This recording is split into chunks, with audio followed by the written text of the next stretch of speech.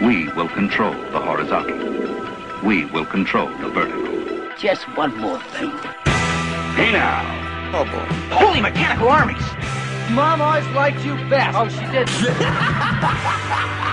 You want it to be one word. What is the other word? One of these days. Are we having fun yet? It's gonna be legend. Wait for it. Now, you might very well think that, but of course I couldn't possibly comment. 30 Helens agree. Oh, come on! Missed it by that much. Good evening. Hello and welcome to the Televerse, Sound On Sight's TV podcast. This is Kate Kulzick and I'm joined as ever by Simon Howell. Simon, how's it going? It's weird. Tomorrow's my last full day in Montreal, so of course, since I'm behind on my packing, I'm just going to be packing really. But you had to go to the croissanterie and get I know I just butchered that, by the way, and get an almond and a chocolate croissant for me because those were amazing when I came to visit. I actually went there yesterday morning for the purpose of getting one of those just right after they came out of the oven. And actually, as I was on my way out, the guy who owns the place asked, "Oh, are you leaving?" And he's never, in my many years of going there, he's never asked me that. And I thought he somehow knew. I was like, yes, I am. And they didn't charge me any tax. And he said, "Oh, if you come every day, I won't charge you any tax." Oh, he didn't know. Oh, he didn't. Oh well. Well, see, anyway. maybe he will discover this podcast and find out after the fact. Connect the dots. Maybe. So this is going to be the last Televerse partially recorded in Montreal. Sad face. Sad face. Oh well. So once you're established, maybe I'll have to make the trek to Toronto, the vile den of terribleness, as far as you're concerned, of Toronto. Yeah. Well, I guess I'm going to have to stop hating it quite so much if I'm going to live there. Yeah. So it seems. This week we got to talk to Amory Cunningham from My Take on TV and the TV Times 3 podcast about Dead Like Me, so that's coming at the end of the show. That was a lot of fun. Some more Brian Fuller action. We've already talked Wonderfalls, and I think we have some Pushing Daisies coming in the future, yes? On the horizon, yes. So apparently it's just a love fest for Brian Fuller on the Televerse. But I'm going to start... Or is it? Wait for the shelf. Ooh... That's a good point. But I'm going to start off this portion of the podcast with an apology. Seems like a fun way to start the podcast. I said last week I was going to have an article up like on Tuesday, and it's still not there, and it's just not going to be there. So fie and shame. Yeah, pretty much. Like I was telling you, the worst part about it is that it's already written. It's handwritten.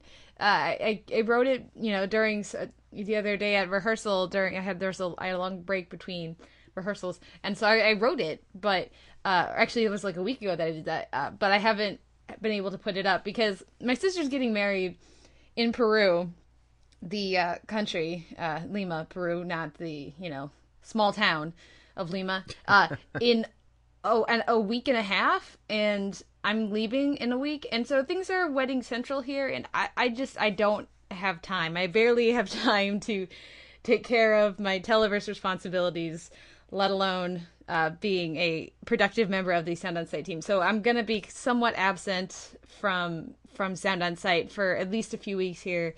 But I'll come back with a bang in July with hopefully a bunch of coverage from Comic-Con. So hopefully that'll make up for it. But no articles coming from me for the next few weeks. And I'm sorry for lying. Well, you are a notorious liar. I'm just a horrible person, so it seems. But on to happier news. Mario is watching The Vampire Diaries. He said he's on like episode 6 or 7, and things started kicking in after the 4th episode. And I think that we both know what point he means. Somebody dies. Let's just say that, and things take a turn. Not an uncommon occurrence. Not an uncommon occurrence, no. So that's fun. So hopefully, Mario, will keep us informed of your progress. I would love to follow what you're doing or your reactions as you're watching the show. And then also lots of talk from Ken and some other people as well, Corey and others, about the Les Mis trailer, which came out last week. I have opinions about that. Yeah, of course you do. They're fairly strong. But this is a TV podcast, not a film podcast. So check back into Sound on Sight around Christmas. Maybe we'll talk about it. Yeah, so that was a lot of fun talking with you guys about that, but I'll leave the strongly worded comments for the future when that comes out and if I see it. I just started on Battlestar. That's what I was gonna go to next. Yeah. So I'm trying not to do my happy dance, trying to keep it subdued. I may have done a little bit of a victory lap when you told me that you were watching the show. I tried to keep You get excited about weird things. I do, so it seems. So, how far are you? What are you thinking? I'm about halfway through season 1. Okay. And I'm not going to tell you what I'm thinking. You get that for the future DVD shelf. Done. Or you can follow me on Twitter, where I'll occasionally be saying things. Excellent. Trying to lure people into the Twitterverse. No, I mean, spoiler alert. I'm enjoying it, but I keep getting warnings from people about where it's headed. So we'll see if I agree or not. Yes, I look forward to that future DVD shelf. We've had the guest for that eventual DVD shelf lined up for months, half a year, like I think we that somebody requested that one, and we said when we do it, we'll call you back up, and that was like November. So I'm looking forward to that one. And the last thing before we get into our weekend TV, and certainly not the least, is we got a new rating and review on iTunes from Virginia F. Thank you so much, Virginia. You gave us a lovely 5-star review. It had many nice things to say, and I guess found us via the Previously On guys. So thank you for the reference, Sean and David. And she likes our chaptering, so I feel validated in my interesting attempts to do that on a not Mac, which is more difficult than it should be. But I like it, and I'm glad that you do too, Virginia. So welcome to the Televerse listenership, and please drop us a line on, when you're listening. And she said she's catching up with the back catalog, so it'll be fun to hear. If we get like a random thing on Brass Eye or one of these, or Spaced, or one of these other shows that we did, a while back, it'd be fun to hear her thoughts. Mm-hmm. Yes, that would be great. So you can be like Virginia. How can they be like Virginia, Simon? Oh, well, they could be like Virginia by reviewing us. Yeah, on iTunes. On iTunes, or rating us is fine, but reviewing us is better. Or leave us a comment over at Sound On Sight. Yes, where the postings go up. Good times. Or drop us a line on Twitter, which I'm at Sucker Howl. You're at the Televerse. Mm-hmm. You'll probably hear that again at some point. Yes. Anyway. Anyways, let's get into our weekend TV, and I'm looking forward to this because we're starting off with the Cougar Town finale, which was a 2-parter, My Life and Your World, and you had some thoughts about this. You don't watch Cougar Town usually. I think you probably wouldn't have, except that there's so few shows this week. I've seen a few episodes. I mean, I haven't disliked it in the past. It's it's clearly a show that has a cult following, and people who like it really like it. But I came to a conclusion this week while watching this hour-long Cougar Town, which is Cougar Town is creepy. Cougar Town is a creepy show about people who don't act correctly. And I know it's a comedy and it's heightened and all that, but there's just a few things about it I find disconcerting. Such as, well, I mean, there's the whole basic idea of these, 40-year-olds who desperately cling to each other for attention and friendship and never seem to be able to leave each other alone for more than 2 minutes at a time, which doesn't seem quite right, but let's put that on the back burner for now. The whole thing with, you'll have to remind me of the son's name. Travis. The whole thing with him and Busy Phillips' character, I don't mind. I don't care about the age difference part. I'm not that much of a prude. But, the whole thing where he gets trashed on his 21st birthday and then shows up naked and embarrasses himself horribly. And the following morning they're all like, oh, this is how love stories begin. No, it's not. No. It's just a horrible, stupid, embarrassing thing you did. That this is not how life works. And it's not healthy to tell your son that. That's not cool. I think that's hilarious. I love that that's your reaction.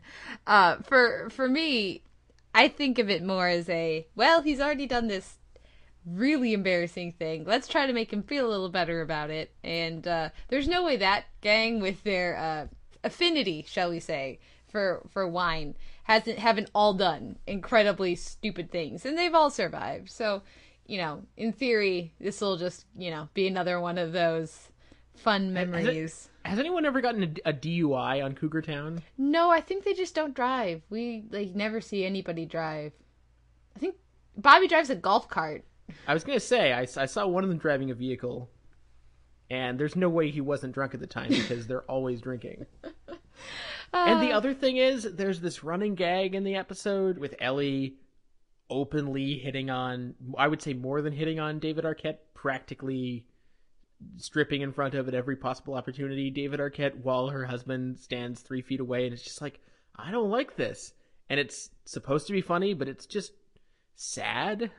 Yeah, they took that a lot farther, or that dynamic in the relationship of, I don't like that you're doing this, I don't care, which if they've effectively used, that's part of the couple's dynamic. They've effectively used that frequently in the past, but they took it to a kind of a strange place, and so I agree with your issues with that. Actually, in this episode, it seemed like it was a little bit too much, and yeah, I mean, if you were Ian Gomez's character, I mean, you'd be upset, and they back off right before they get to the he should legitimately be angry part of that dynamic. But other than that, I mean, I actually really enjoyed the finale. I had a lot of fun with it. I look forward to seeing what happens when it goes to TBS next year. They have a new showrunner coming in. They have they're gonna keep the same cast. They might actually add in Wade, who is Laurie's boyfriend, army boyfriend, as a recurring character. So I look forward to seeing, if it can find a longer life since it has such a strong following, but a small following. It'll be interesting to see if this kind of a show can work on a TBS network. Well, I'm looking forward to seeing, or at least hearing, because I'm not going to be watching it, if there's a plot line wherein Wade discovers that they're all codependent alcoholics and decides that it's not healthy, tries to stage an intervention, it doesn't work, and he leaves, never to be seen again, while the show rides off drunkenly into the sunset and maybe crashes into a tree. Anyways, let's move on to Thursday and Eagleheart, Honor Thy Marshal. I suppose it was about time we got a meta episode of, I guess this level of a meta episode of Eagleheart, and it was really fun. I mean, I'm trying to think of the structure of this episode in my brain, and it's very confusing. Like, it starts off as an average episode of Eagleheart, and then you gradually figure out that it's an infomercial about the Marshal Service, but then it's mostly just a promo for a canceled TV show produced by Conan O'Brien called Honor Thy Marshal, which is actually about a Texas Ranger. And then it just keeps spiraling out into other new dimensions. And I mean, it's really, even if you're not finding it funny 1 minute, it's probably going to completely shift paradigms in the next. So I don't know. As per usual, I enjoyed this episode of Eagleheart. Yeah, I had a lot of fun with it. I thought bringing on Conan O'Brien as the Walker Texas Ranger producer was quite entertaining, if only because, are you familiar? Do you know he had the Walker Texas Ranger, I think it was a pulley or a lever on the show for a while, where every time you show a random clip. And I've seen too many episodes of Walker Texas Ranger. One of my brothers very much enjoyed the show when we were all like 7. So I very much enjoyed those rather spot on references to the original show, or to that show. So I had a lot of fun with this episode, and it's a strange one for me, Eagleheart. It either works, or they go for crazy and it works, or they go for crazy and it kind of just lies there. But it is usually pretty fun, and at 10 minutes or 15 is kind of hard. It's always worth the time, I should say. It's always worth checking in. Next, you don't watch this, but I finally caught up with the season premiere of So You Think You Can Dance, and watched a bunch of that, and had so much fun. I've watched this show just very sporadically over the previous years, kind of checking in and my sister's a fan, so when we're both sitting around watching TV, maybe it's when I've seen bits of it. But the show is great. Yeah, you've never seen any, right? Oh, I probably saw. I think I saw maybe. Let's say a combined half season between the first couple seasons. I haven't watched it in years. Now, do you have you're not interested in it, or do you, I mean... No, I mean, every once in a while, people will be freaking out over generally a modern dance performance set to some edgy piece of music, and every once in a while I'll see that, and I'll be very impressed for 3 minutes, and then I will forget I watched it right afterwards. I mean, it's definitely a solid show. I just never have occasion to watch it. Yeah, fair enough. For me, what I really appreciate about the premiere is that, first of all, I think they showed... In the hour and a half premiere, I think they showed 2 dancers who weren't good.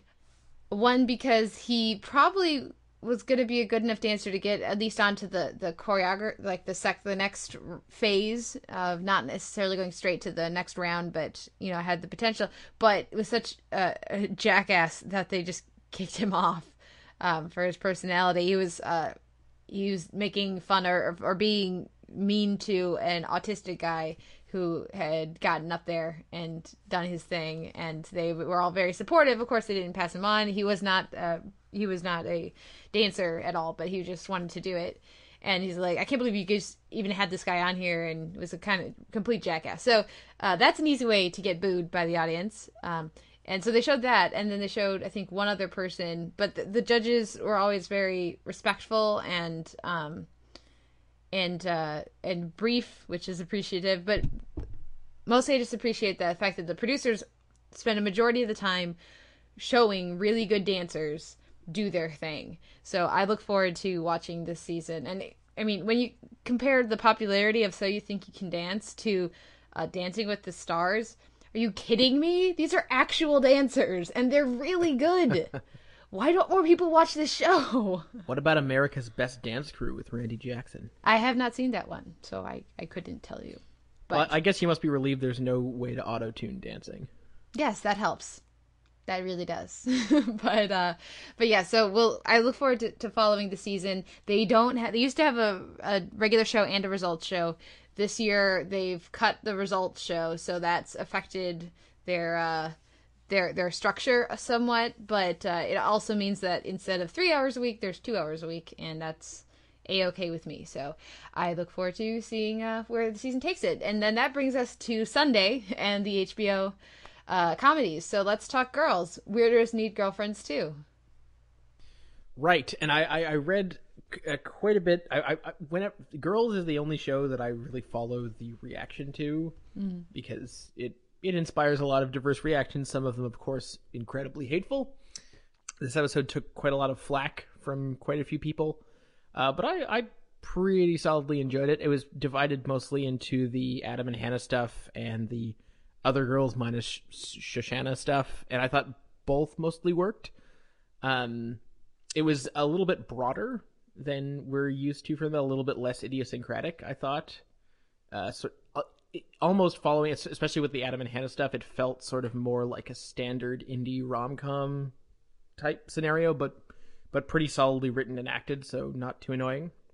And with the appearance of Chris O'Dowd and the other storyline sort of connecting to the Apatowniverse through Bridesmaids, and of course also known for the IT Crowd, that storyline could have also, I think, could have been really cheap and not paid off well, but I think he sold his little breakdown very well and was extremely funny.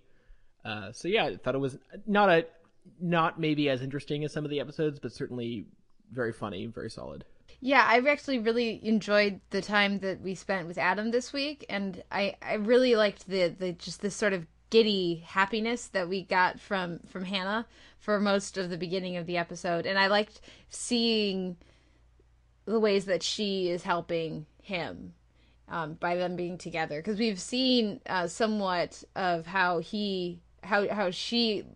she likes being in the relationship, and so it's nice to see how he is helped and bettered by having her around. And so, I mean, it's still kind of a weird, twisty relationship, but I think the title's perfect. Weirdos Need Girlfriends too. So I think that works very well. And then I didn't even, as soon as you said Chris O'Dowd, I didn't even recognize that was him. And so yeah, that storyline was pretty hilarious, and I'm glad it didn't go where I thought it was going to. So now it seems to me that this only makes all the more apparent the fact that Shoshana is the girl that they need to work on, because I think the other three are very well developed and have been explored.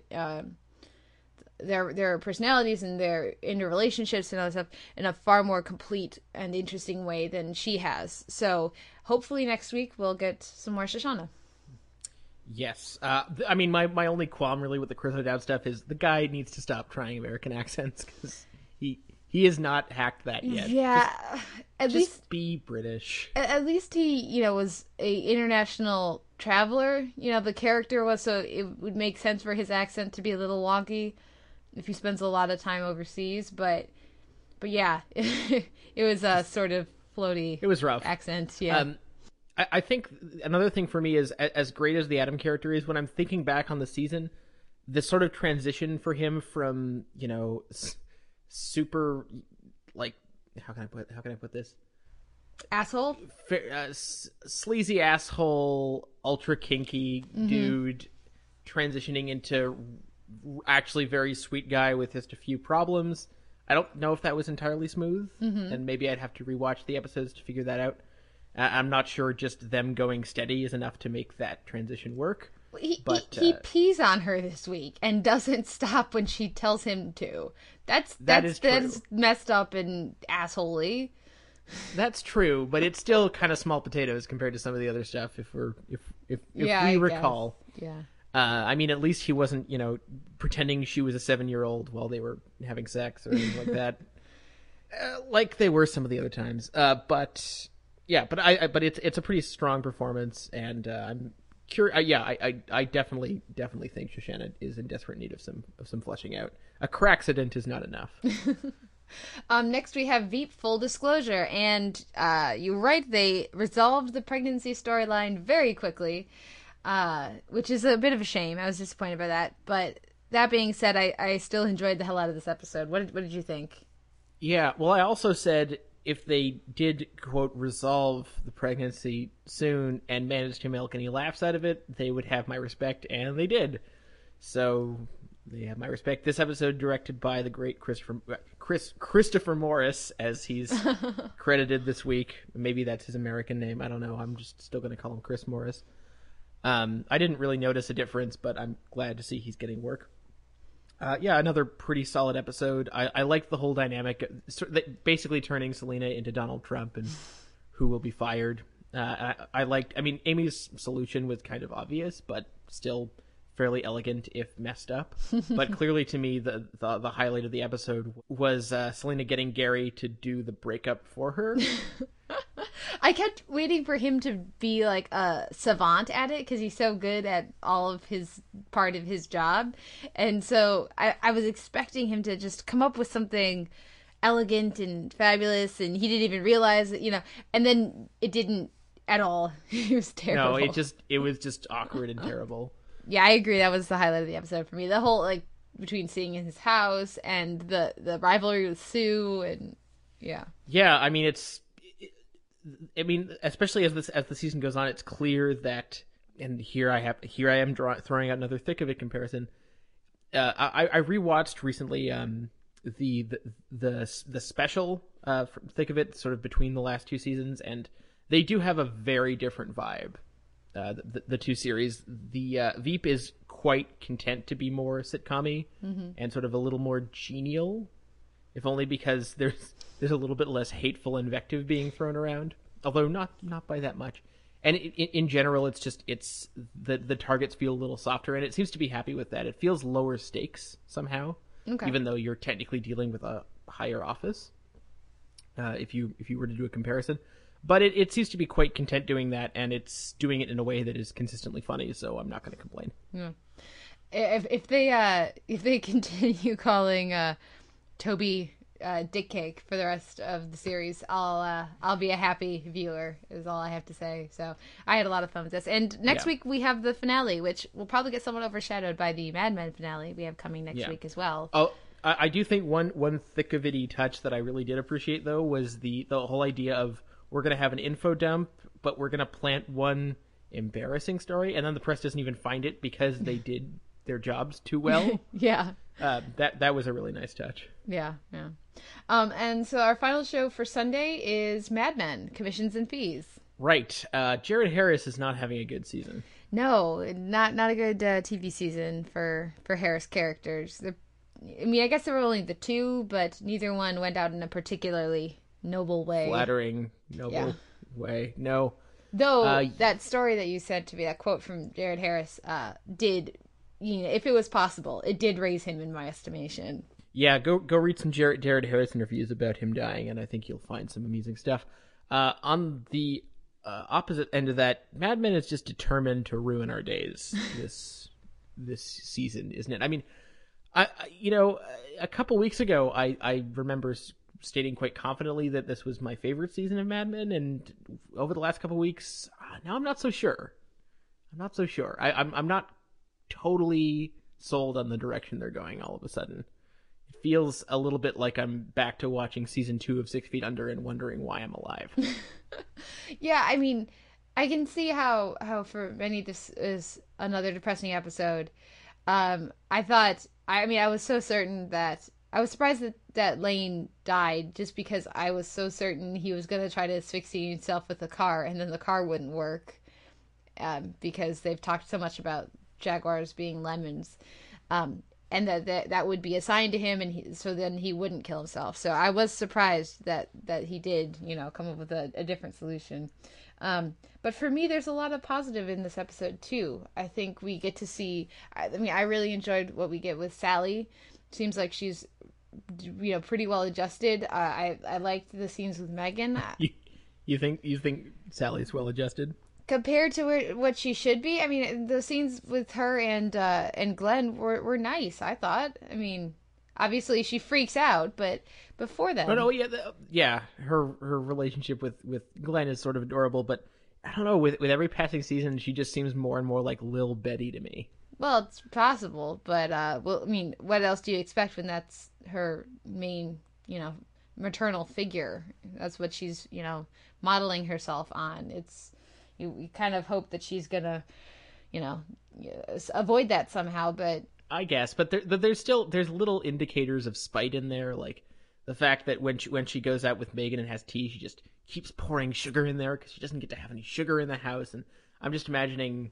Well, I think I'm just imagining her having little dance freakouts in the house when no one's around. Well, see, but I also think that I don't think that sugar was so much about the fact that Betty doesn't let her have sugar. I think it was more about the fact that she was trying to be grown up with getting coffee, but she doesn't like it because it's not sweet enough. And so it's just showing that as much as she's trying to seem like an adult, she's not there yet. And I think that was just more a sign of her maturity. And I also thought it was a nice dissolve to a sleeping Dawn, where it's the notion of like the Sandman. I thought was kind of cool too. Right. Notably, no Peggy this week, which I think to me helped to make it feel extra depressing. Okay. Because I like having her around. I'm wondering if we're going to see her in the finale next week. Yeah, I would be a little surprised if we didn't, but I guess it would make sense if we didn't either. So that, if we don't, then the last scene we left her on, that smile as she walks into the elevator, I think is a pretty nice, positive place to leave her for the season. Yes. Why don't we talk about Jared Harris and his fabulous performance this week? Yeah, they did a pretty good fake out there with him not... I was actually laughing at him, I'm going to be honest, when the suicide attempt did not go off in the Jaguar. I think, he's great at pulling off sort of... He tries to communicate to Dawn just how serious an issue this is and how horrible a trespass this is in his society. And it doesn't quite come off. And you can see that dynamic happening. It's not really an easy scene that they have together, and I think he did a fantastic job. I'm glad we got one more scene with him and his wife. Yeah, we haven't seen her in quite a while. It feels like. Mm-hmm. I mean, obviously thinking back, he wasn't necessarily the greatest guy, mm-hmm. but he did have a certain pathetic charm. Yeah, I mean it's a tricky one because Jared Harris is so sympathetic as Lane in that scene that I could see how people would want Dawn to give him another chance or something, but it's also you can't. That's not how the world works, and his choice to commit suicide is, his choice and an overreaction to the situation he's in. But it's also a particularly British reaction to the situation. Like it, if it were Don in that same situation, I mean, he'd probably just change his identity and take someone else's skin. I don't know, but in his, it means something different to Lane than it would to Roger or Don. And yeah, I mean, if only, and I wouldn't necessarily say it's as much of a British thing as it is a not American thing, because I think that would also there are other societies that would have a similar approach to that. But yeah, as I look forward, I guess, to Don's reaction going forward, and I guess I'm not looking forward to him blaming himself for Lane's death when he was absolutely 100% in the right in his actions. Do you think he will blame himself? I mean, yes, I think I'm he not already sure. did. Well, see, I'm not sure about that, because so much of this last bit of the season has just been showing Don as more of sort of a ruthless pragmatist. I mean, we saw that when in his meeting with Dow Chemical this week, sort of going on about, and personally, at the end of that meeting, I had no idea what their reaction was going to be, which was sort of a nice feeling. Like, usually with Mad Men, you either feel the pitch is great or a lemon, and you have a pretty good idea how that's going to pan out. But this time, I really had no idea how the scorched earth approach, no pun intended, was going to work. But anyway, so I'm not sure if, I feel like a couple seasons ago, that's how Don would react, or at least that's how I instinctively think he would. This time around, I'm not so sure. Like, that may be his initial reaction, but I think he may quickly rationalize that away. Yeah. Well, I guess we'll have to see where the finale goes. There's a lot left to juggle, I would say. I liked Ken this week as well, I wanted to add.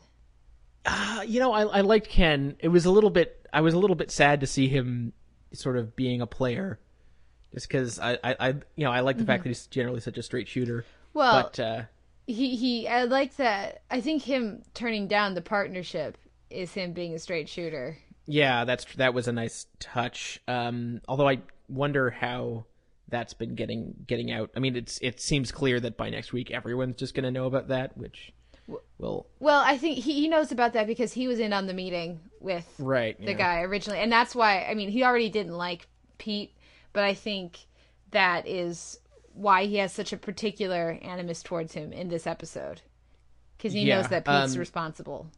Yeah, it would have been nice to get some closure on the whole Roger and Joan thing that was such a thorn in the side for me with last week's episode. I was sort of hoping that we'd at least get a scene with them with maybe a little bit more explanation for why he sided with the rest of the partners, but it doesn't seem like that's really in the cards at this point. I have a feeling we might get that next week, and it might be that the two of them haven't really been alone in this yet. So we might get, maybe. I don't know. We'll see what happens. I did like Joan's scene with Lane this week, where they, it starts off being professional and she's putting a happy face on things, and then he just has to say something dickish, and she remembers why she is where she is. Mm-hmm.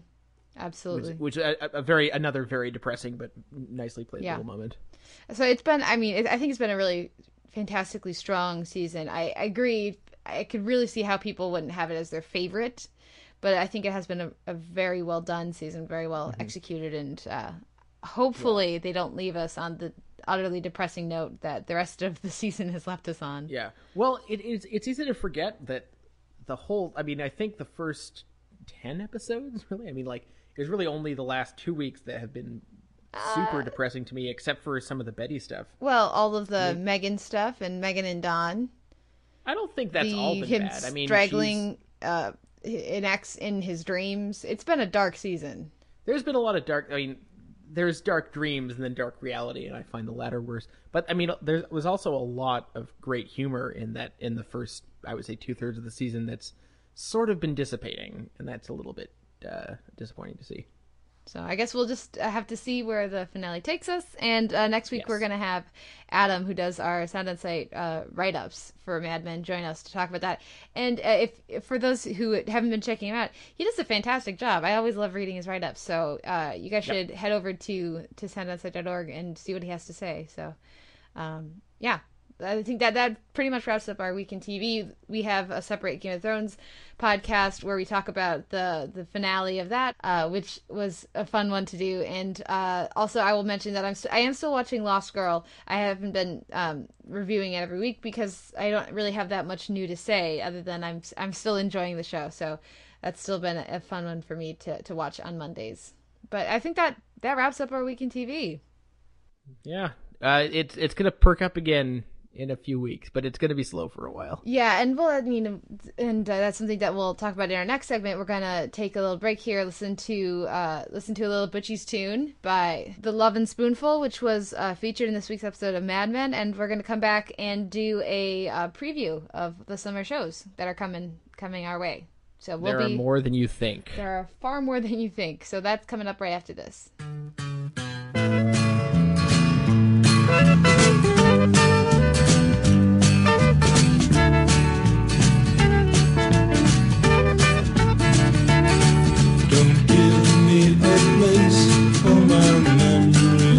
Don't show me an end, I'd like to find a way.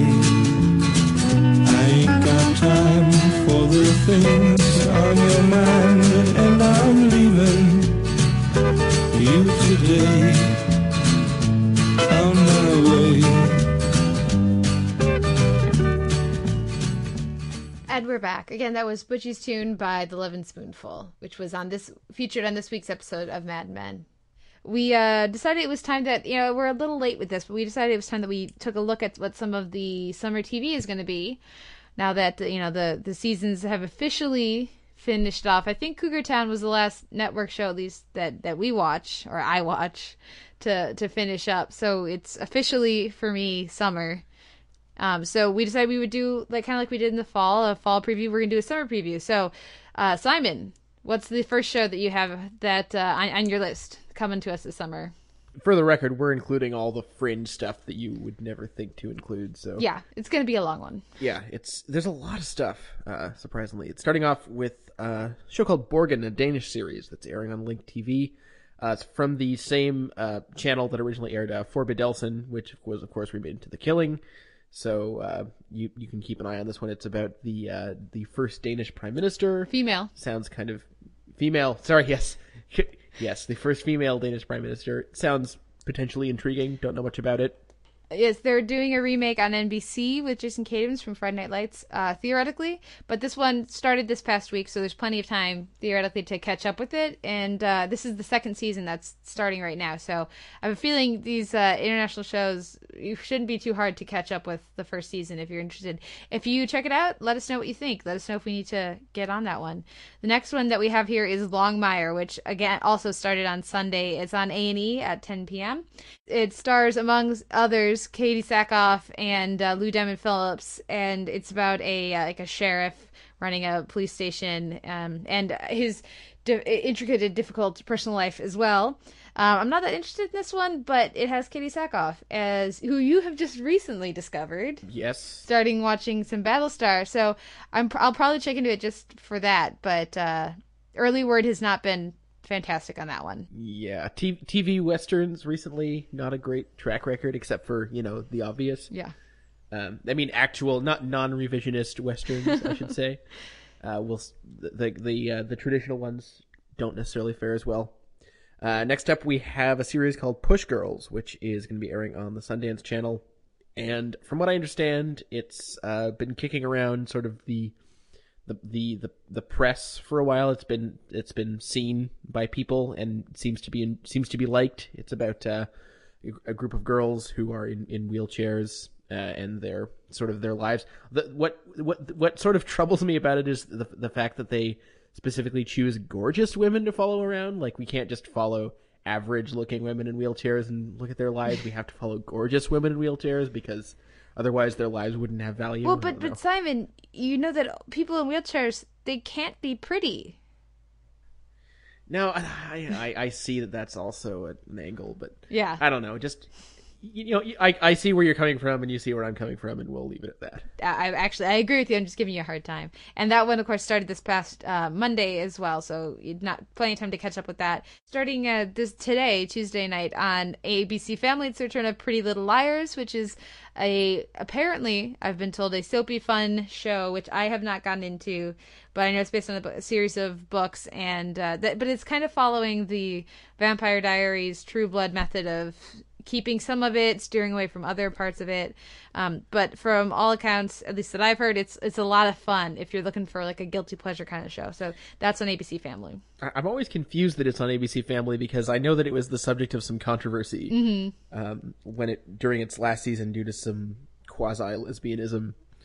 You'd think that ABC Family would want to steer away from anything even vaguely controversial just by the virtue of the family part, but I don't run a network, so. But this is also the network with the huge hit of Secret Life of the American Teenager about teen pregnancy, so. That's true. Next up is a series that I will not be watching one iota of. It's called Saving Hope, which is, I must be a Canadian series because it's set in Toronto about ghosts in a hospital. No, thank you. Next. It worked so well last time. This one, it has Michael Shanks, who sci-fi fans will know from Stargate. But yeah, it doesn't look particularly good. So let's move swiftly on to True Blood, starting on June 10th on HBO. So this coming Sunday, you're gonna watch the season, or at least check it out. I have not watched even one episode of True Blood. I'm just going to fling myself in there because what the hell? Why the hell not? It's a True Bloody thing to do, it seems to me, to just fling yourself in there midway through and just have at her with no attention to logic. I've been looking at some highlights on YouTube. I feel like I'll figure it out. Whatever. It should be. I'm sure you'll be fine. We'll see how long you stick with it. If it annoys you too much, or if you kind of have fun with it. I have a lot of fun with it, but I'm really looking forward to Chris Maloney coming on. I wish he was, getting to be funny because I think he's hilarious. But apparently he's going to be rather a menacing figure. So. That should be pretty fun. Yeah, whenever I want Chris Maloney being funny, I'll just put my Wet Hot American Summer works. His appearances on Wonder Chosen also quite lovely. He's good on Scrubs. I wouldn't know. I haven't seen Scrubs. I confess. I am a Zach Braffophobe. Anywho, speaking of things I haven't seen, Bunheads comes from the creator of Gilmore Girls, and it's airing on ABC Family quite soon. It's about a ballet school, and that's really all I got. I've never seen Gilmore Girls. People who... I know there are obsessives, a lot of you at home. I don't know what to say. It's a good show. I may never watch it. It's long. One of these days we'll get a shelf on it, and we can give you a sampling to check it out and see what you think. I would be fine with a sampling, but it's too long. Too many episodes. You don't need to watch the whole thing. It's a lot of episodes, and it's not serialized like some of these other ones. So that's, I enjoy Gilmore Girls quite a bit. So this might be one that I check out. I don't care about ballet, really, at least not the ABC Family version of ballet. But we'll see. We'll see what happens. But it's the classical of dance. Why don't you care? Oh, I like ballet. I don't care about an ABC Family show about teenagers show about ballet. Fair enough. In ballet, but who knows? Every time you add teenagers to an equation, it's instantly less interesting. Speaking of less interesting, at least for me, is the return of Dallas on TNT June 13th. I don't care. I really don't. The TV wants me to care based on the number of ads I'm seeing, but no. Is it just me? Other people seem excited for Dallas. There seems to be a lot of nostalgia surrounding the original Dallas. Like I'm reading a lot of pieces about how it's actually relevant to our lives, and we should be excited for this remake because I don't know, I don't get it. I'm on the same boat as you. Next up is a show I used to really enjoy and then fell out with, Burn Notice on USA, the USAist of the USA. I would say that the show that really set up their template most successfully. I haven't watched it in at least 2 seasons. If it's the sort of it's the quintessential USA show. If it's on, it's diverting, but if you watch too much of it, the seams start to show up. See, now I would actually disagree with you. I would say, first of all, that Monk is the show that established the USA. Oh, yeah. Sorry, you're right. Monk, and then followed shortly after by Psych, who, it occurs to me, is not on our list, but I look forward to that show returning, if only because their 100th episode is coming up and they're doing a Clue episode, and that sounds amazing to me. But I personally think Burn Notice is more successful in general. I just don't care when they start bringing the romantic side of the show into it, and so therefore I've also kind of strayed from the show. But I know that when I do check it out, I usually have a lot of fun with it. Another one that I haven't really checked out is Falling Skies, which is coming back for season 2 on TNT on June 17th. I like sci-fi. I liked Noah Wyle when in the little bit of ER I've seen him in. So maybe this is one I should check out. Then again, it is Spielberg and TV. We all know how that goes. Well, okay, but maybe it's like 90s Spielberg and TV, because 90s Spielberg and TV was fantastic. So maybe it's just... you'll have to refresh my memory. Animaniacs, Freakazoid. Oh, yeah, okay, different Spielberg, come on. Kitty Spielberg was great. Adult Spielberg, not so much. I don't know. We'll see if I get into that this summer. I know that Falling Skies definitely has its fans. But yeah, if I'm going to go for a sci-fi show to transition, I'm going to go for... Futurama? Yes. Is that where we're going with this? That is where we're going. I'm so glad Futurama is still alive. Mm-hmm. Like I don't think we would have predicted that a few years ago. So it's nice. Its tenacity is lovely. I'm sure I've said this before. I feel like it only fully lives up to its potential maybe 3 or 4 times a season, but when it does, it's always a thing of beauty. Mm. And in particular, the late Philip J. Fry, I think that was from last season, is like one of the very best things they ever did. So honestly, if they just wanted to do a whole season of time travel and poignancy, I would be all for that. Yeah, they're one of the shows that I think has done time travel the best. I love their whole Alpha Brainwave arc, and at some point when Futurama is no longer on the air, I really look forward to a DVD shelf on that show. So we'll see. But that's coming back on the 20th, and I think we may have somebody covering that for the website. Fingers crossed that we may comes together. Next we have Aqua Something Whatever, which you had to explain to me because I had no idea what that meant. In case there are any other listeners who are in my side of the universe as far as knowing what's going on, why don't you explain? So it used to be called Aqua Teen Hunger Force, which, by the way, this now counts as its 9th season. It premiered in the same season as Harvey Birdman.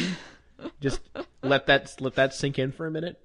And then last season they changed it to Aqua Unit Patrol Squad 1, and apparently they're now committed to changing the title every year. So this year it's Aqua Something Whatever, which, since they got a new fantastic theme song courtesy of Josh Homme from Queens of the Stone Age last year, I assume that means it's getting another new theme. They're just going to do this every year. I never watch Aqua Teen. I've seen a few seasons on DVD, but I really admire their dedication to alienating as much of the audience as possible.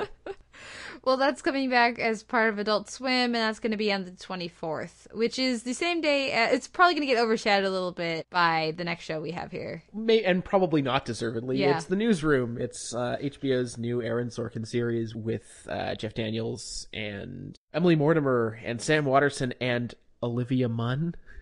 Can I just say that was the first sign of trouble? You've got all these brilliant actors and Olivia Munn. I don't know, maybe she's got secret reserves of talent somewhere, but I'm skeptical. I mean, I've already complained about my frustration about its title and the fact that now no one's going to check out the fantastic Canadian series The Newsroom because they're going to immediately assume it's this.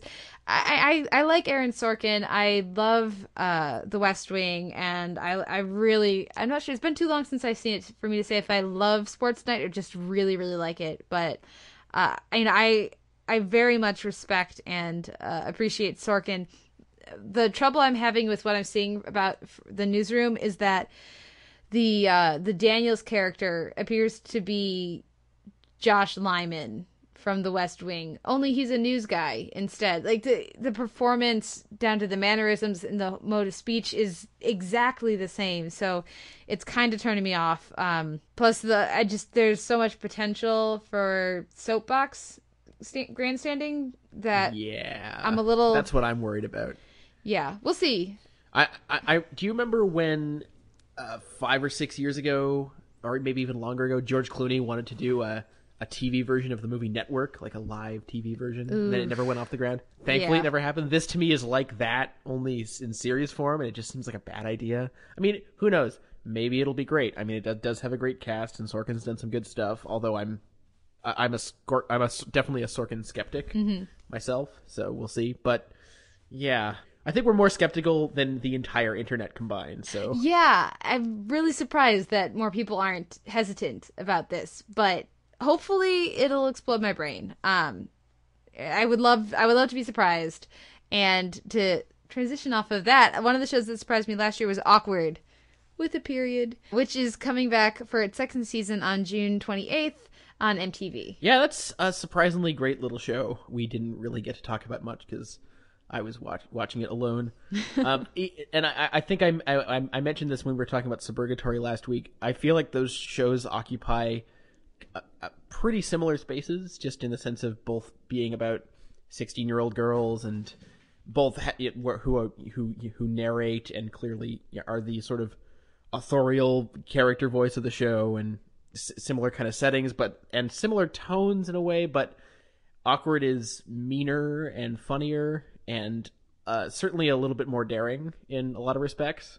And in some ways, if I sit the shows next to each other, I agree with you that Jane Levy is arguably the better performance. But I'm looking forward to having it back for sure. Yeah, and that'll be a fun one to catch up with. I have a feeling I marathoned that show toward the end of the year last year, so I look forward to watching it week to week, and we can talk about it on the podcast, and it'll be fun. That being said, I really wasn't blown away by the season-ending cliffhanger. Oh, which boy? That and the thing with the letter. Yes. Thanks, Captain Obvious, but yeah, but I trust they'll go more interesting places from there. Yeah. Speaking of more interesting places, the FX comedy lineup is back, which was a tremendous highlight for me last year, thanks mostly to Louie, which was the mutually anointed Televerse best show of last year, back on June 28th, along with its former partner Wilfred, which I just recently finished up its first season, and I was really intrigued by the way it ended. I'll be curious to see if they can keep up that weirdo momentum.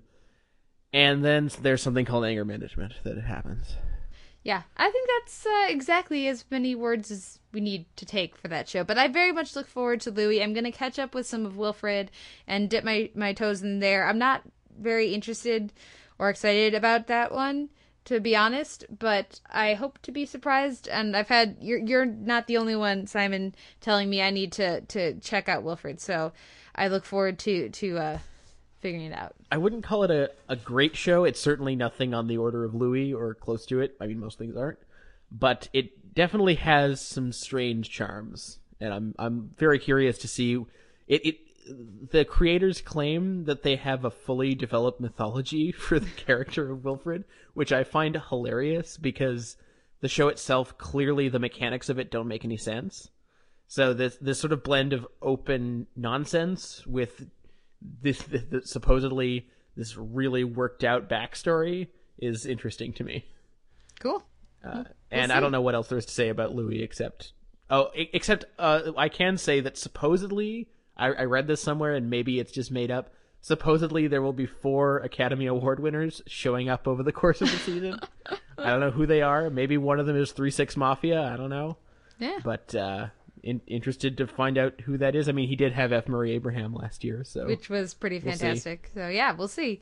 Next we have 2012, which is something I just kind of stumbled across. I had never heard of it about this. It's a new show that's premiering on BBC America on the 28th. That's gonna follow. It's a mockumentary series following the Olympic Committee, sort of in England, setting up for the London Olympics, I guess, the 2012. So I think it's supposed to be comedy behind the scenes of trying to deal with, I'm sure, what is a very stressful and, in the vein of other British mockumentaries, probably rather mundane ins and outs of what's going on. It's narrated by David Tennant, But the draw for me is that it's going to star Jessica Hines among some others, and I love her on Spaced, so I'm really looking forward to seeing her come back. It's been like over a decade since we've seen her in anything. So yeah.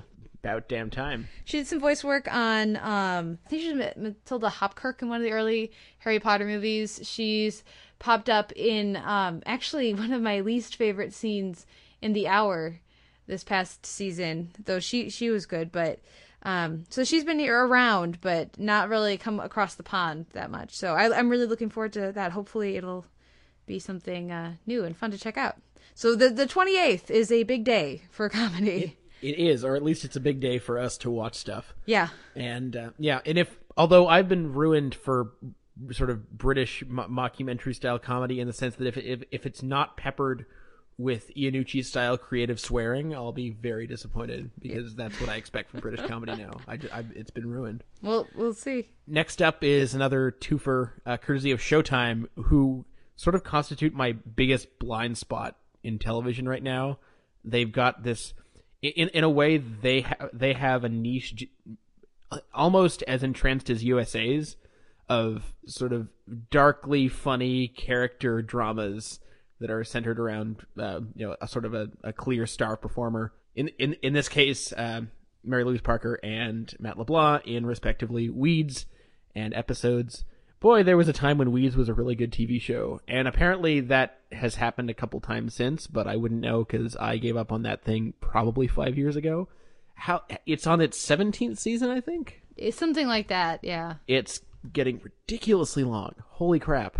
That thing that is a show that really could have used an end date, and I don't think we'll ever have one. I think we'll be watching it in our 60s. And I confess to not having seen any of Episodes. The concept of it doesn't really interest me. The whole meta showbiz thing never really did much for me. Well, it's an interesting one because the people who like it really like it, but there's a lot of people who aren't fans, at least that I'm aware of. So I don't know. Maybe it's one I feel like I should dip my toes into. I've seen some Weeds. I watched a binge on Weeds at some point and in one of the earlier years and enjoyed what I saw, but I haven't felt compelled to go back. So I think I also have that same blind spot for Showtime that you do. Next we have Perception, which is premiering on July 9th on TNT, and this is another one of these wacky procedurals where I believe Derek McCormick is going to star as a brilliant crime solver who is also a paranoid schizophrenic. Good. Yes. So we'll see. TNT has been trying to establish their brand. I assume this is going to be more of the similar. It's like USA, but not quite kind of idea. So we'll see if they're able to rise above, what sounds like a less than stellar original premise. Mm-hmm. Next up is a couple of shows on DirecTV premiering on July 11th. First up is Damages, which has, I believe, its 5th and final season. And another show that I wouldn't expect to have been alive right now because it had a bit of a tumultuous history over on FX. Before DirecTV bought it up and rescued it. Personally, Damages, I think, had an amazing, or at least a very solid first season, albeit a very gimmicky one. And then season 2, they somehow managed to get William Hurt, Marcia Gay Harden, Timothy Olyphant, and a bunch of other guest performers I'm forgetting about, and still become insanely boring and needlessly convoluted. So that was a huge disappointment. I haven't visited the show since. I've heard generally good things, and John Goodman was kicking around last year, so I'm sure that was a lot of fun. But I'm not going to come back now, I don't think. And then, of course, there's also a show that has such a loaded premise that it will, at least if it's going to fail, it should be somewhat spectacular. It's called Hit and Miss, and stars Chloe Sevigny as a transsexual hit person, who finds out that they have that she has fathered some children in the past and didn't know about it, and also keeps being a hitman, and there's so much going on. Yeah, we'll see what happens, but you're right, loaded premise. I like Chloe Sevigny as much as the next man, possibly more, but that's a lot to handle. Yeah, we'll see. Next, I have the return of Leverage on July 15th, TNT. And I don't think it's a particularly groundbreaking show or anything, but it's reliably fun. It's actually a really stylish show as far as I'm concerned. And I think that the use of their editing and the look and the use of music on the show goes a long way towards making it more fun for me than some of the other shows of that ilk. But so I know that Leverage has its fans, so that's coming back in the second or third week of July, and on the same day as Breaking Bad. Woo! Which, oh man, how rough is it going to be 8 weeks after July 15th when we get the last episode of these 8 measly goddamn episodes we're getting this year. It's just, there's no way that's not going to be one of the most agonizing nights of 2012 for just everyone. I'm very excited to have it back. I'm so glad they decided not to stretch it out into infinity, because this is a show that should absolutely not stretch out into infinity for many obvious reasons. I'm going to be writing about it weekly, I believe, like I did last year. So keep an eye out for that. I don't know. It's going to be a thrill ride. There's no way. I hate to sound like a poster quote, but come on, it's Breaking Bad. It's Breaking Bad. Yeah. Also premiering that same night, poor show, is Political Animals, which is going to be on USA. Again, like I said, July 15th. This is a mini-series, but apparently it's also a backdoor pilot, so we'll see how it goes. It does sound pretty interesting, though. It's starring Sigourney Weaver as a former First Lady who's currently the Secretary of State, so sort of based somewhat on Hillary Rodham Clinton, assumedly. And it has a really interesting cast, including Caesar, Kieran Hines. So I'm going to definitely check it out, because I think it's really interesting that we have this cast and this premise of a show on USA. So, hopefully we can tell more about what the show will be from its cast than we can from its network. Yeah, I'll be curious to see if they even try to break the USA mold, or if they'll somehow manage to make that into just another one of their shows, despite the very different sort of premise from what they usually do. Next up is a pair of shows on Sci-Fi premiering July 23rd. Of course, the second season of Alphas is that night. I have to say I was impressed with parts of the first season. I think it ramped up admirably. Although, actually, I still don't think I watched the finale of that season, so I should probably do that soon. It had some really nice peaks. It's got a really strong cast, a lot of interesting ideas percolating. It's basically Zach Penn's excuse to do an X-Men series on TV, just not the X-Men, which gives him a lot more freedom to just be wild and crazy with it. So I've been enjoying it in that sense. Also premiering that night is Warehouse 13, which I've never watched. I've heard really good things about, and has Saul Rubinek, who I absolutely adore. He's fabulous.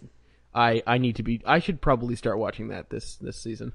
Yeah, I've seen some of Warehouse 13, and I always have so much fun with it. I'm a big fan of this whole steampunk aesthetic that the show uses, and that really kind of separates it out. And Eddie McClintock and Joanne Kelly, I think, are a lot of fun together and really work. And Saul Rubinek is great. And though I think he really started to work when they brought in Alison Scagliotti, who I think that's early in the first or maybe second season, when she comes in as sort of the offset, the young kid who's the like super teen kind of idea, but putting her with Saul Rubinek just kind of lets him be curmudgeonly and fun. So I have a lot of fun with Warehouse 13 when I check into it. So I think it's about time I got back to it. And I definitely will be checking out Alphas. I've been meaning to catch up with that for quite a while now, and I will definitely catch up before the series comes back. Next, I have a couple shows that don't have a specific date yet, but are set for July for Adult Swim, and that's Black Dynamite and Squidbillies. Have you seen Black Dynamite? I've seen the film Black Dynamite. I seem to be the only person relatively unamused by it. I'm not sure why. Because you're terrible. It's amazing. Dynamite.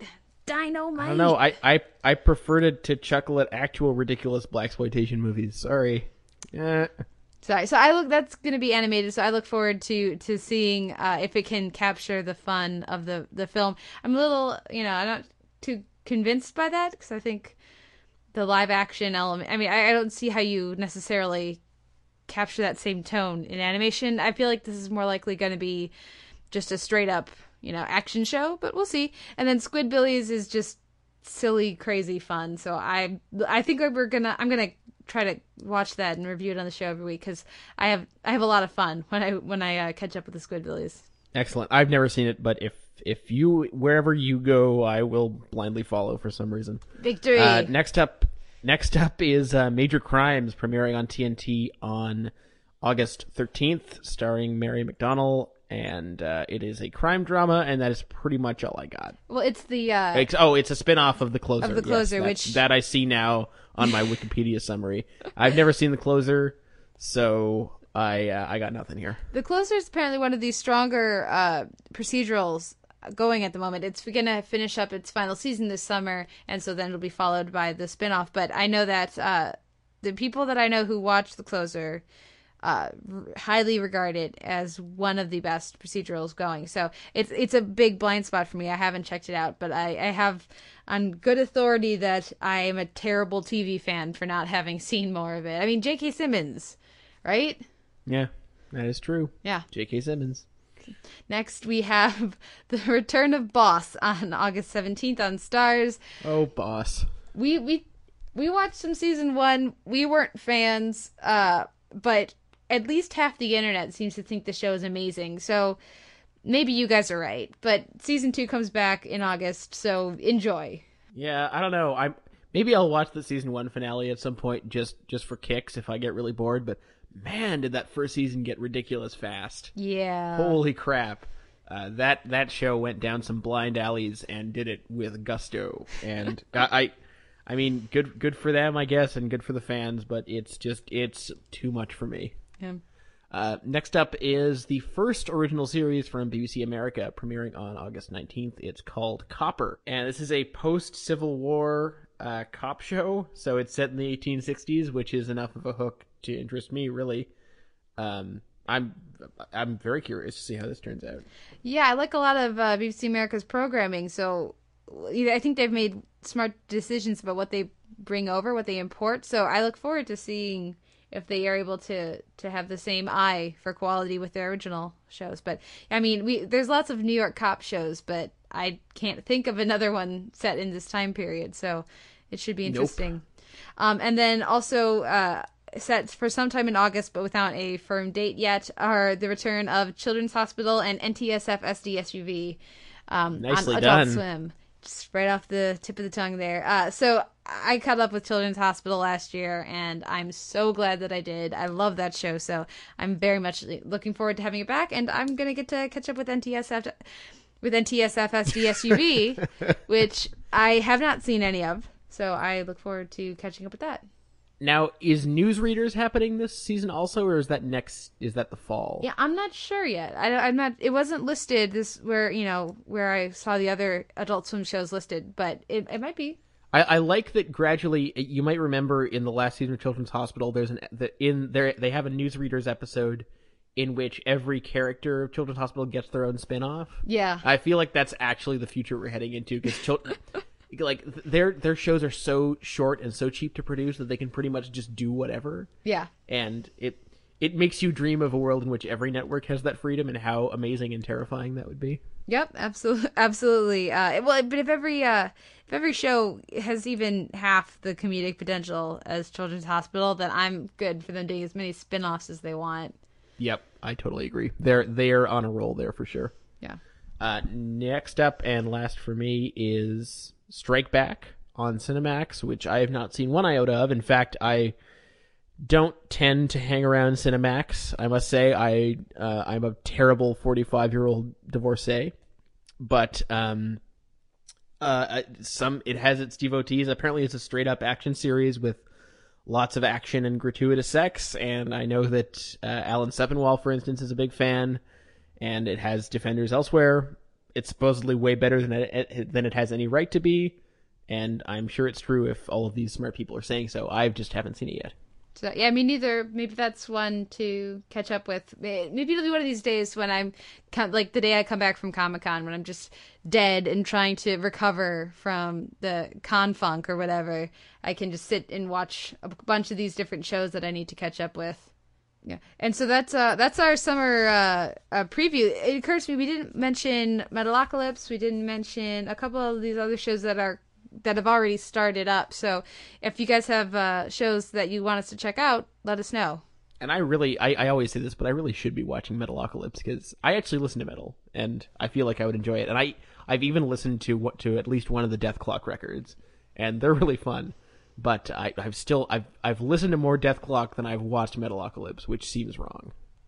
Oh well, so maybe we can fix that. You know, we have maybe. We covered 5 shows today in our week in TV. So That's true. It was pretty brutal. Yeah, so maybe that'll be coming next week. So before we go to our DVD shelf segment with Amory Cunningham from My Take on TV, a few show notes. Our intro and outro music is Sweet Petite by the Bicycles.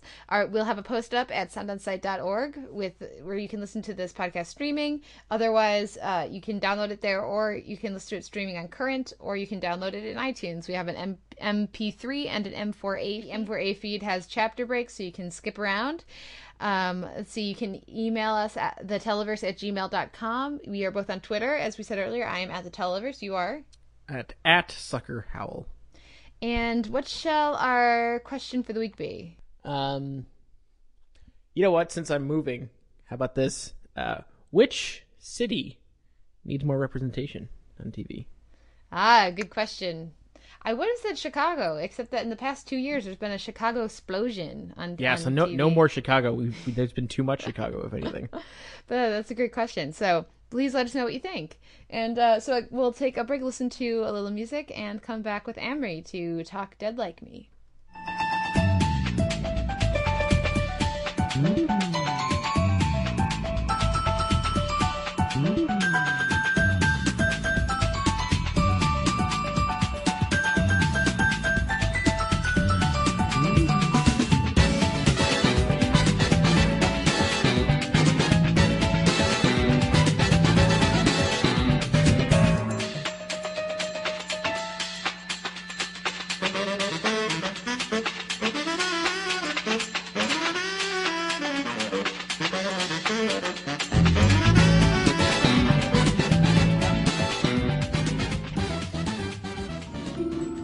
My name is George Lass.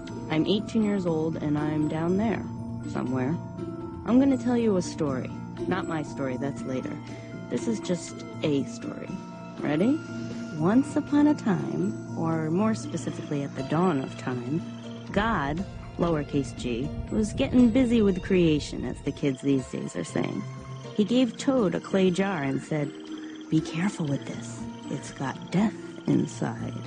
Pleased as punch and oblivious to the fact that he was about to become God's fall guy on the whole death issue, Toad promised to guard the jar. But then one day, Toad met Frog. "Let me hold the jar of death," or whatever you call it, Frogbag. With a nod to Nancy Reagan's pearl of wisdom, Toad just said no.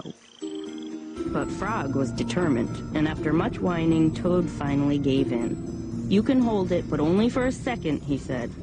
In his excitement, Frog began to hop around and juggle the death jar from one foot to the other. Frog was an asshole. "Stop!" Toad cried out, but it was too late. Frog dropped the jar and it shattered to the ground. When it broke open, death got out. And ever since, all living things have to die. Makes you wonder how much better the world would be if Frog stuck to hawking beer. So there you have it. The mystery of death finally revealed. We all die. Some of us sooner than later. For me, it's going to be much sooner. But that's only the beginning of my story. Welcome back to the Televerse. This is Kate Kulzick, joined as ever by Simon Howell. And this week at the DVD shelf, we're talking Dead Like Me, which is from creator Brian Fuller of Pushing Daisies and Heroes briefly. And those longtime listeners to the podcast will know my difficult history with his involvement with Heroes. But that lovely laugh lets you know that Amory Cunningham from My Take on TV is here to join us. Amory, welcome to the show. Hi, thanks for having me. So we talked about a couple different possibilities for your segment, and Dead Like Me is what we ended up with. Why did you choose Dead Like Me? It's kind of one of those shows that I always go back to. I have a DVD shelf that is like 11 feet wide on my wall, and I just stare at it sometimes, and Dead Like Me is what I always go back to when I want to do a marathon, because it's an easy way to pass some time, and it's not too long that there was too many seasons that I get mad at like season 3 in the middle or anything like that. So it's just the perfect kind of 1-2 punch of something I can enjoy.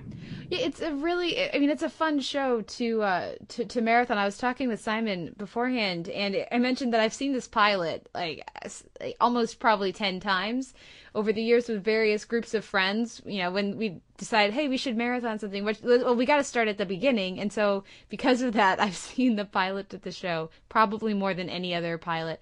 And it's such a completely watchable show, and it blends comedy and some darker elements and some real serious dramatic moments as well. So I think it just kind of has everything. It really does. And I think the important thing is I never watched it when it was on TV, so I'm one of those reasons that it was canceled.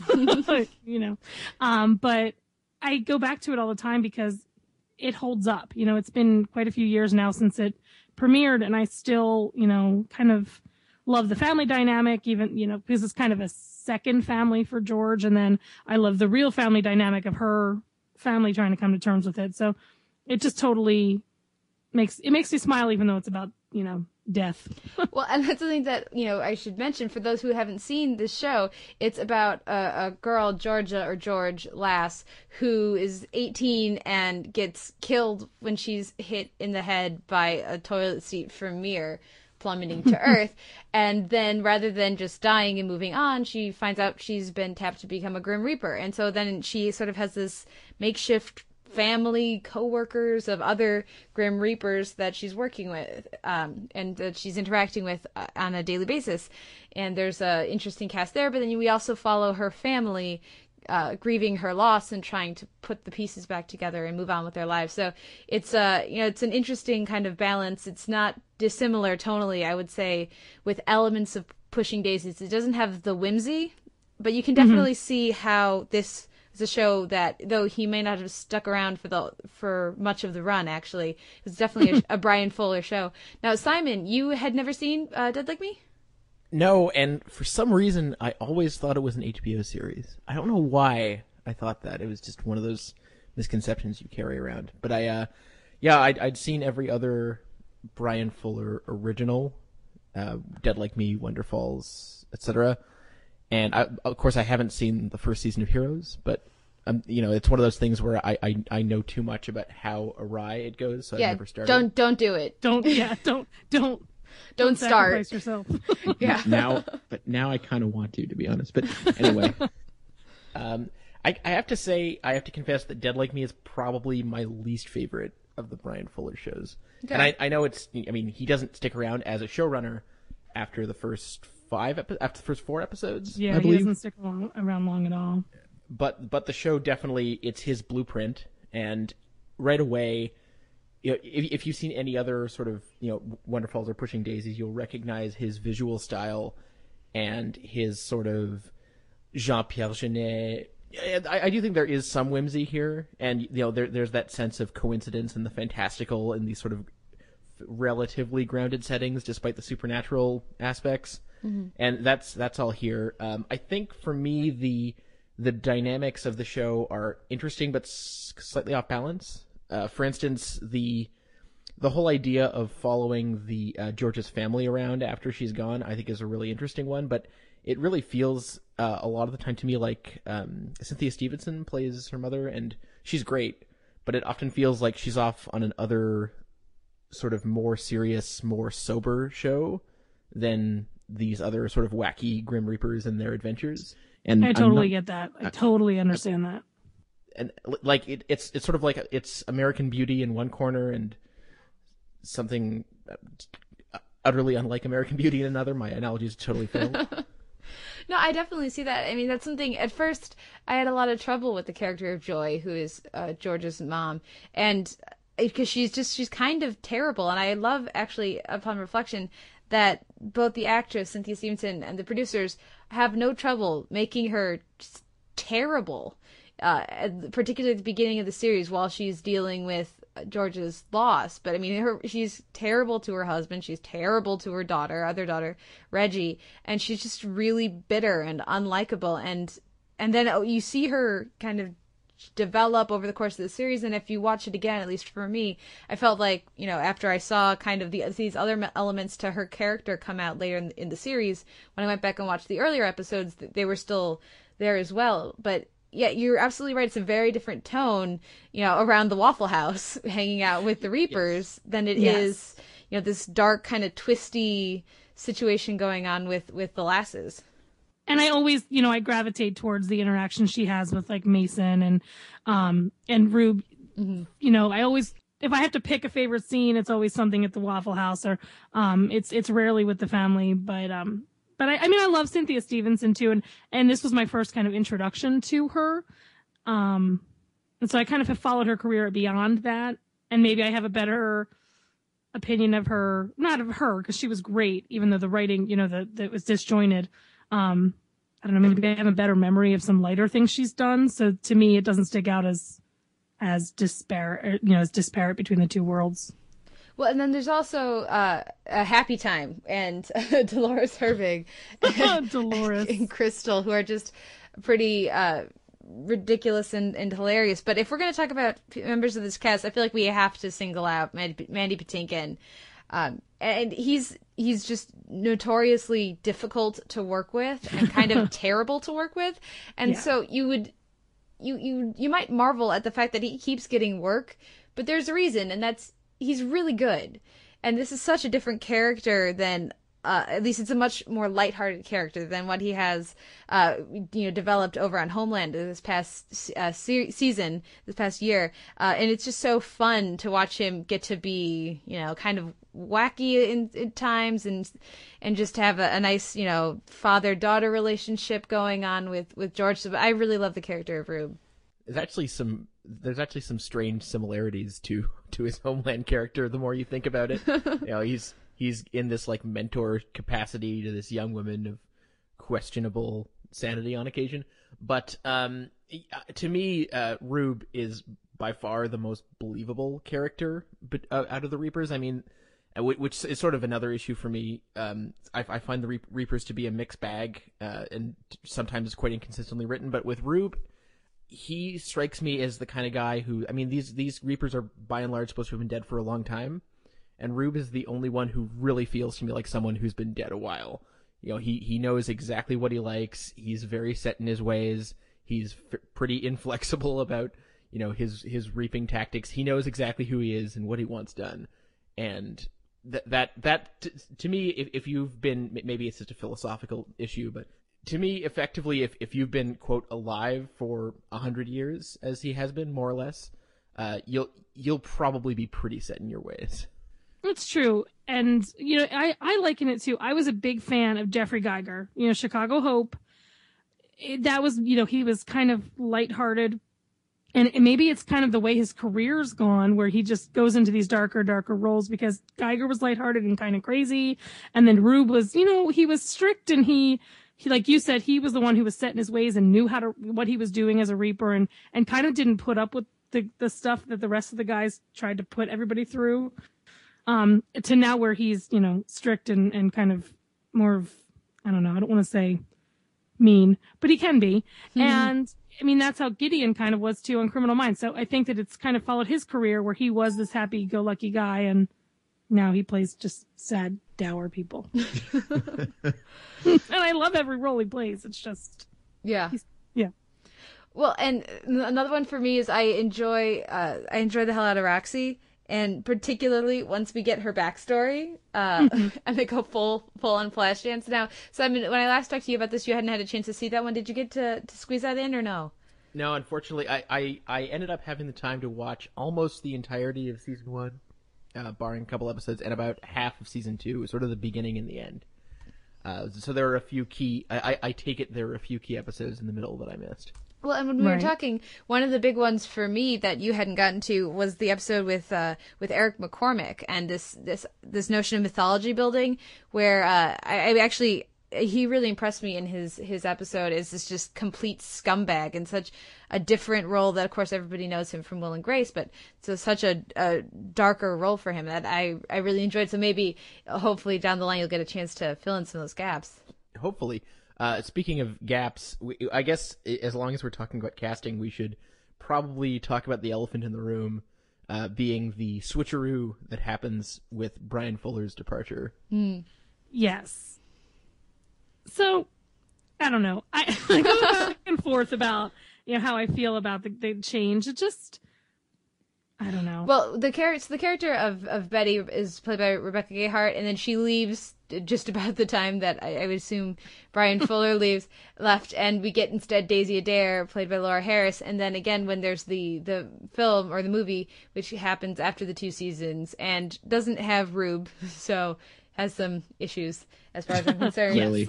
But yes. They also recast Daisy for that with Sarah Winter, and I actually thought it was hilarious that Laura Harris and Sarah Winter played the same characters, seeing as they had played sisters on 24 at about the same time. But yeah, so I really enjoyed Betty and her joie de vivre, but I also liked the kind of twisty way again they went with Daisy. So I'm kind of torn about those two characters.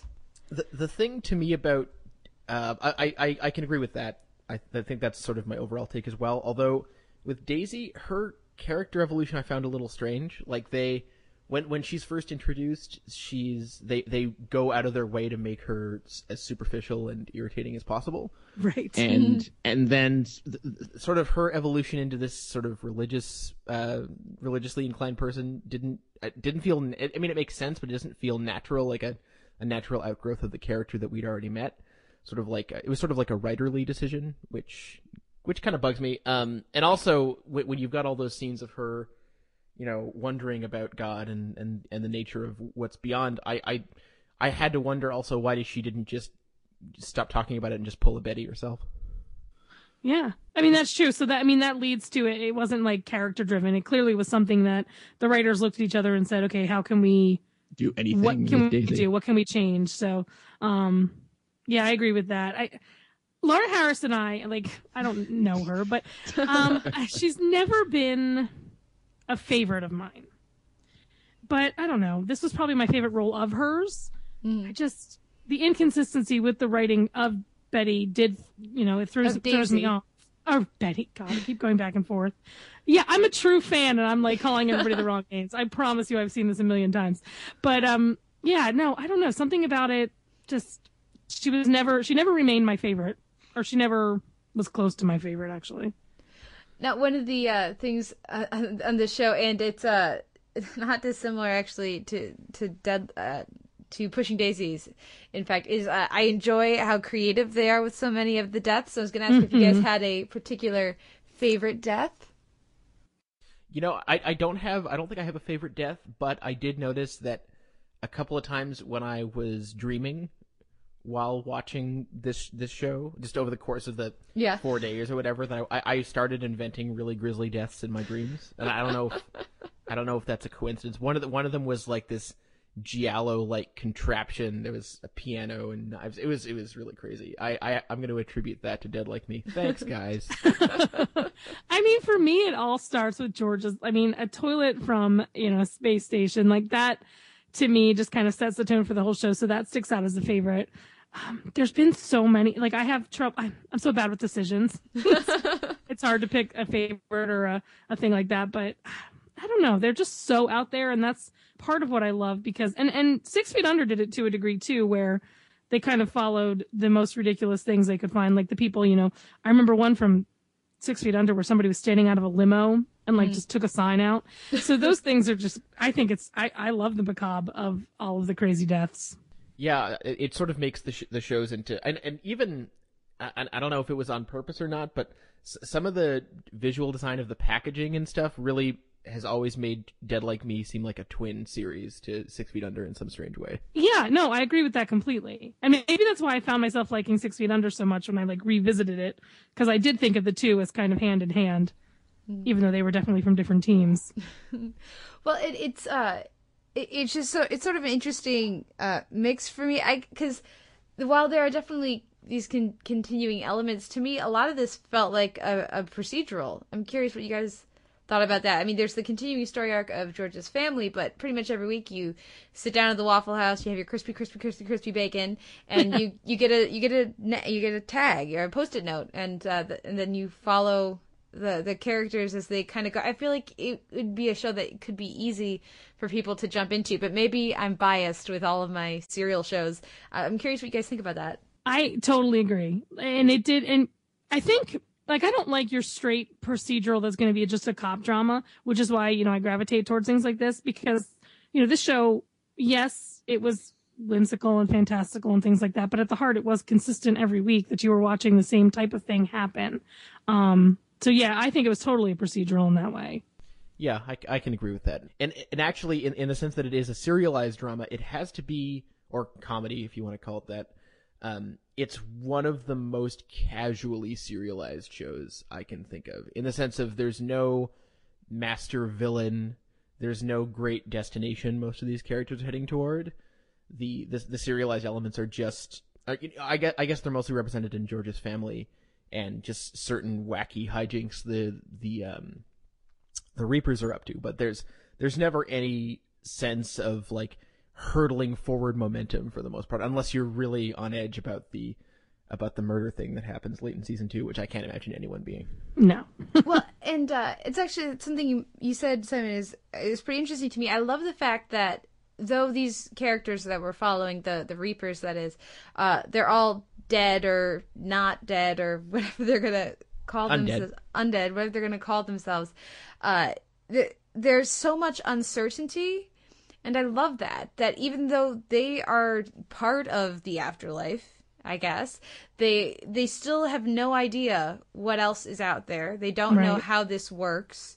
Rube, we get the sense that he just kind of accepts this, but then later you find out that he would love to know how he gets his list of names. And so I love that even, the show doesn't try to give any answers to stuff that, it would feel way too pat if they tried to answer. Yeah, and a lot of shows don't handle that well. The things that deal with the afterlife or things like that, they don't handle that, not addressing or not following, one train of thought. They kind of leave it open to interpretation for everybody, which I think makes the show it can be embraceable for everybody then. Mm-hmm. Well, I suppose, we've talked about many things, but we haven't actually talked about Ellen Muth. Oh, we probably should. Who is, the star of the series, and I haven't seen in anything before or since. Yeah. And I wish I would, because I enjoy her thoroughly. Yeah. Well, and, it's something that, watching this the first time, I had seen Wonder Falls beforehand, and the similarity in character between George here and Ellen Muth, and then Carla DeVernis as Jay in Wonder Falls, it feels very strongly like Brian Fuller's going to have a distinct voice and character, but then his shows since then haven't had that. So I don't know if this is just he felt like he didn't get a chance to play with it enough on the one show, and then he brought it over to the other. But definitely that sort of slacker but smart but underachieving kind of character, I think, is a lot of fun. Mm-hmm. I do think it was a little bit more smoothly executed with Daverness's character on Wonder Falls, if only because for the first, I think, 4 or 5 episodes, I really didn't like the character. I found the whole smart slacker stereotype is just done a little bit too much to the hilt and just kind of bothered me. But I think over time she does. I don't know if it's just that Muth gets better or the writing gets better, but I do find she grows on you gradually over time. Yeah, I think it's kind of a combination of both, because I can't imagine myself at the beginning of the pilot saying how much I wish I could see Ellen Muth in something. Mm-hmm. Yeah. But I do now find myself saying, where's she been? Because she really did. I mean, some of the more emotional scenes she got to do where she didn't have to be this sarcastic, loner. I really enjoyed that. Well, there's just that one scene that destroys me every time I watch it, of her trying to go talk to her mom. Mm-hmm. It's just, when she loses, because on the show, for those who don't know, when you die, you look like somebody different to the people who knew you when you were alive. You look so that way they can't know that you're still around. And if you try to go talk to them, what happens is you lose your memories of them, so that you aren't able to tell them who you are. And so that you have to make this choice of, do I try to still be around my family, but then it costs me my memories, or do I keep my memories and not see them anymore? And I thought that was such a difficult, tricky, thing to have to deal with. And I thought that, it was a nice kind of way to approach that. I think that it also gives the idea, and it kind of eliminates the need for people to say, well, why doesn't she just go tell her family? Why doesn't she just make that closure? Because there is that reason there. It's not just something she can easily do.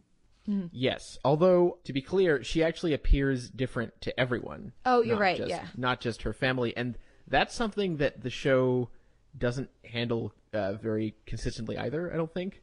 Like, there are episodes, like, for instance, the sort of VIP episode in season 2, where if they were going with what she actually appears with to everyone else, the conceit of the episode doesn't really work, but they kind of conveniently forget about it because that she just appears like Ellen Muth to us. Right. So I find that a little bit annoying, but that's because I'm a stickler for consistency. Now, another thing I really liked about the show is I really enjoyed the music, because it has in general, it's so fun. And then, of course, they find an excuse for Mandy Patinkin to sing, and which is just fabulous. But in general, I really enjoyed the music choices, and even just, I was talking with Simon earlier, the Pink Martini Que Sera at the end of the pilot is just fabulous, and so that's another element that I really enjoy. Can I just say that's the creepiest song ever written? There's nothing even remotely comforting about it at all. It's nihilistic and messed up. Yeah. And anyone who's ever sung that to a child should be sent to that kid needs to be sent to protective services. Well, have you seen The Man Who Knew Too Much? Yes. It's nice there, right? It's comforting in that film, kind of. Anyways. I always start paying too much attention, and I'm like, wait a second. Yeah, there are a lot of songs where if you wait to actually what's going on, it's like, hang on, why am I singing this with children in the car? Yeah, maybe not. But so I think we're about out of time. But do you guys have any final thoughts you want to address? I didn't mention Mason at all, and this was my first introduction to Callum Blue, and I love that man. I just love him. I think that I don't know, he wasn't always played consistently, but he was just so charming, and I always wished for love for him.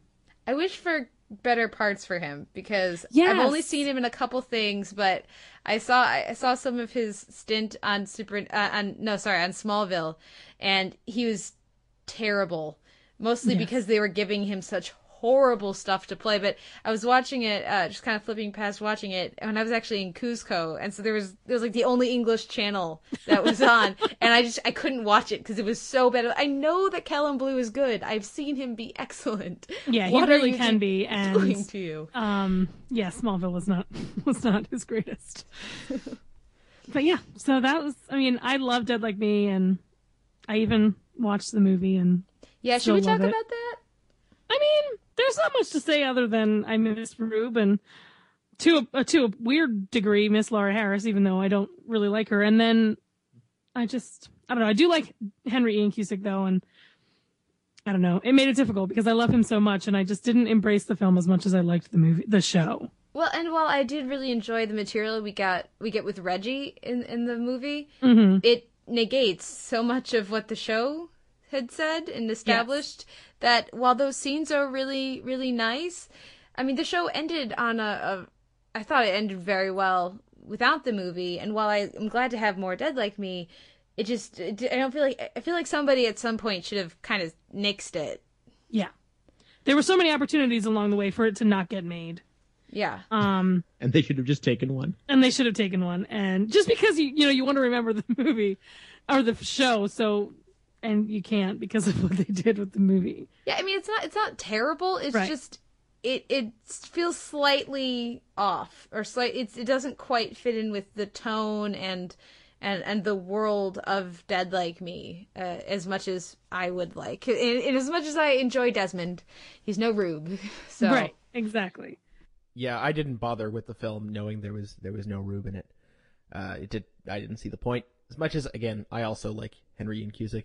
To me, I like a lot about Dead Like Me. I'm not sure it totally coheres for me, but I'm glad that I saw it, and I definitely see overtures for what Fuller would do later in interesting ways. Yeah, definitely. Well, and we'll see if he brings any elements of this to show. I mean, I would be because I know, for example, he was going to have George's father be gay or be in the closet, and that they were going to deal with that. And then when he left, that got completely, nixed. And so I would be curious to see or to find out at some point what plans he had for the direction of the show. And then I guess to see if he brings some of this character or this tone to his remake of The Munsters, which is another sort of semi-macabre kind of show. But we'll see what happens with that one moving forward. Yes. I mean, I follow Brian wherever he goes, however limited he stays.